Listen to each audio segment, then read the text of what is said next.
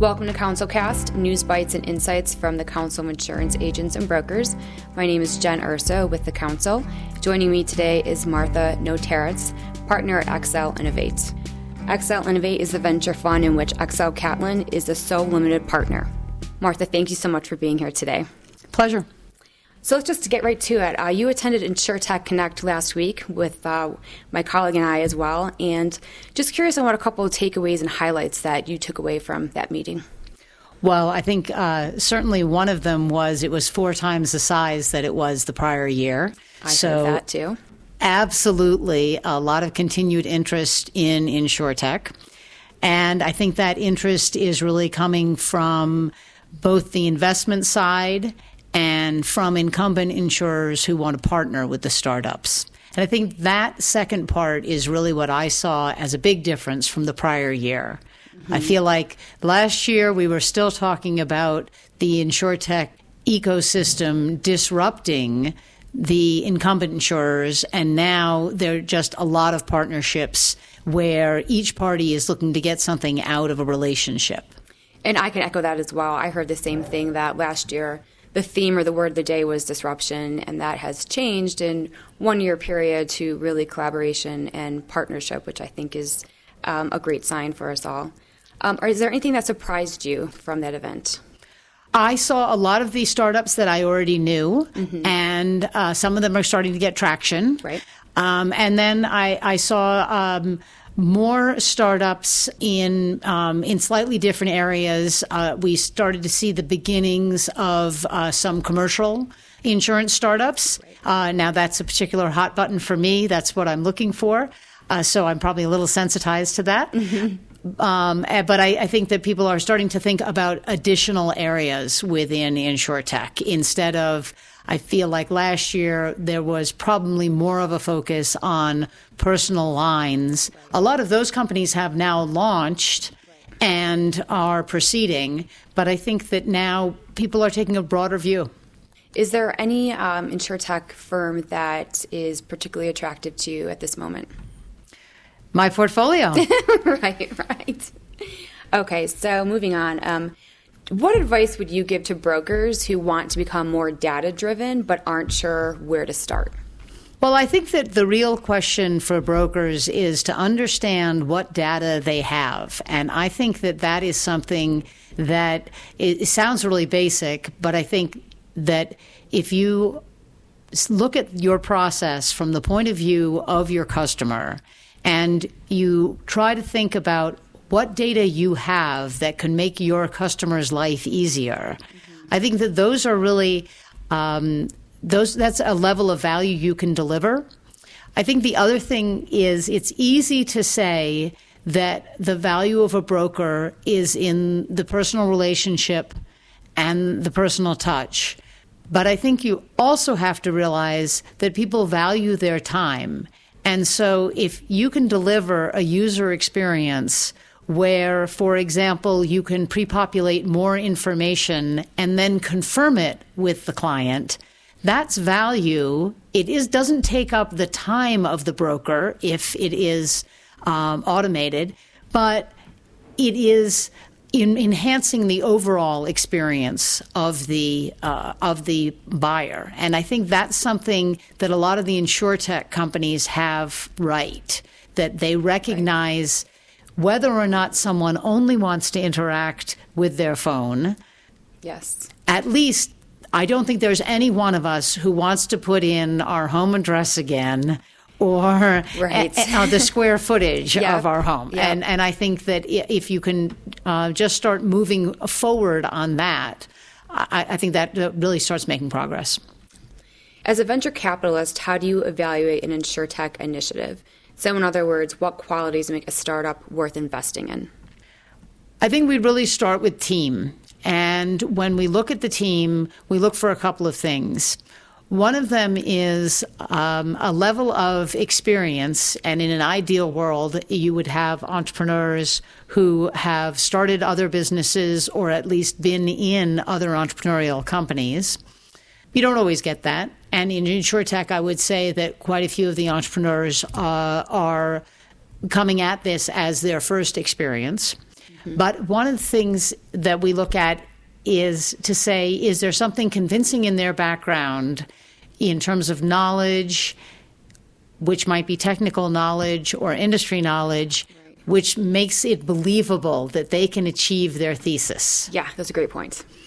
And I think the other thing is what their offering is in terms of how we see that fitting with the market, what they've done to understand the market well enough to know that this is achieving something that's not being dealt with in the market, but that the market cares about. And I think the other thing is scale. Not the scale today, because we tend to invest at the seed and Series A, so fairly small. Yes. But really, what can the business become? And for us, we really look for businesses that will be generating at least $100 million in revenue by year 5. Okay. What are the biggest challenges for insurtech companies that you've worked with? One of the big challenges is working with insurers. So absolutely, there are insurers in the ecosystem who are trying hard to work with startups. But I think that I was at a conference a couple of years ago where someone got a terrific laugh with the expression, moving at the speed of insurance. Oh, right. And the interpretation of time by startups versus insurance companies is so different that if a startup calls and asks that they want to have a conversation, they mean today, tomorrow, maybe the next day. And I think one of the things we see is that from an insurer's point of view, they have time on their calendar next month. Would that work? And they don't think they're being difficult because that's the way their own organization works. So I think that moving closer together in terms of that interpretation of time is important. And I think that the decision-making process in general, I think over time, the insurers have gotten quite comfortable with making decisions that take a period of time. And one of the functions of time is that they get comfortable organizationally with a new idea. So I think that that's something that they're using time in a way that I think the startups often think is just wasting time. So I think that's one of the big issues that I see. The other topic I would probably raise would be regulation and the time that it takes to, if you want to be an MGA, you have to either hire licensed people or you have to go get the licenses. I think that for many insurtech startups, they're not necessarily aware of some of the regulations. And I think that's actually been one of the things that's really driven people to work with the established companies, that you can go get paper and you know that it's taken. A lot of those things are taken care of. So we had the privilege of having you speak at our data analytics panel at our Insurance Leadership Forum today, and you touched upon the role of a translator that's needed from the industry side, from the insurtech firm side, and then I'm thinking it's probably the same for the regulation side. Do you think that's fair to say that those entities speak very different languages? Well, I think absolutely they do. And I think that the other thing that is challenging about the regulatory situation is that, of course, it's all 50 states. One of the things that's been interesting to me is how open some regulators have been to having insurtechs come and talk to them. Obviously, the regulators are bound by their own state regulations. They're not making this up as they go along. Right. They're enforcing what is on the books. But I think that certain regulators have been very open to really understanding. And I think the experience that some of our companies have had has been that as they have gone to various regulators and really walked through the offering, they've been able to get feedback and find out where the hot buttons are and retool before they come in with a final submission. And I think that has really worked in terms of the give and take. The other thing that interested me is that when one of our companies, which is Slice, and they're providing on-demand insurance for people, for example, who rent their home out on Airbnb. And when the state of California announced that Slice had been approved, at the bottom of the press release, there was a note that there had been 31 startup insurers approved by the Department of Insurance in California this year. So I took that to mean that the regulators are quite conscious that they want to be seen more as open to innovative ideas. And to some extent, there is also competition among the regulators from state to state. So I actually think they absolutely speak different languages, but I think that they also want to be part of the future. Yeah, going back to the collaboration point, I guess that's seen in all of these different areas, everyone coming together to understand it and work towards innovation as one. Hopefully we're getting there. So the traditional insurance value chain is in transition. Where do you see the role of brokers and carriers evolving to in the next 5 years?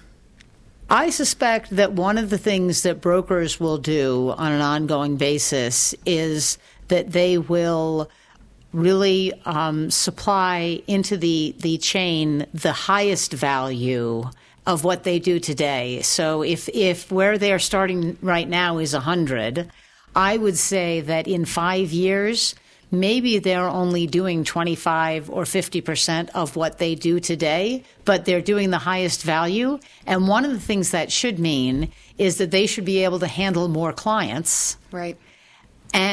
But it's only going to happen if they take advantage of some of the automation and some of the other developments that are going on right now. So I think that there is a continuing role. I think the other thing is when we think about complex risks, and this is a frequent refrain that I hear, well, personal lines are easy, but commercial lines are so complex. And I believe that they are complex. What I don't believe is that 100% of those commercial risks are complex. I think what's going to happen is that parts are going to be parsed out. And so then you will leave the complexity in the hands of the broker or of the sophisticated people at the carrier, but a certain amount of that can be done in a much more straightforward way. Right. Is there a part of the insurance value chain that you think presents a greater opportunity for technology disruption? Right now, I would say that the whole value chain is really up for grabs in one level because I don't think that much change has taken place, so that I think that there are a lot of opportunities. And I think if you wanted to look at examples of what could happen in the insurance industry, you could look at banking, for example. So it used to cost a decent chunk of money to wire somebody money. And there was a fee to wire somebody money. Now I go on my mobile app and I can say, send money, it's free, and the money is in someone's account in minutes. Mm-hmm. Good example. My children think so, too. As technology innovation continues to shape the insurance industry, how will hiring strategies change for talent? Well, I do think that there will be an ongoing need to bring in more people who are very comfortable with technology. I don't think that's necessarily as hard as it sounds, given that the people coming onto the workforce now are digital natives. But I think that you will look at the pie chart of all of your employees, and I think many more of them will be technologists. And I think you'll also see an influx of data scientists. And I think that there will be a reduction over time in the proportion of actuaries so that you have a combination of actuarial work and data science work. And I'm not sure how that works out because I think that they have somewhat different views of the world. But I think that in terms of the actuarial backward-looking analysis, that can really work for certain kinds of risks that are relatively stable. I think that one of the things that we're going into is a period where there are more unpredictable risks. And some of those risks really can be better served through data science. And cyber risk would be an example of that, right, where you have what's been described as a cat and mouse approach, where literally the risk itself is shifting. So what you knew about prior attacks does not necessarily inform future attacks. Right. And final question, how is InsurTech impacting emerging markets globally? One of the things that I believe is that InsurTech is delivering against some of the protection gap that we've seen in emerging markets. And one of our portfolio companies is StoneStep, which is providing microinsurance as a service.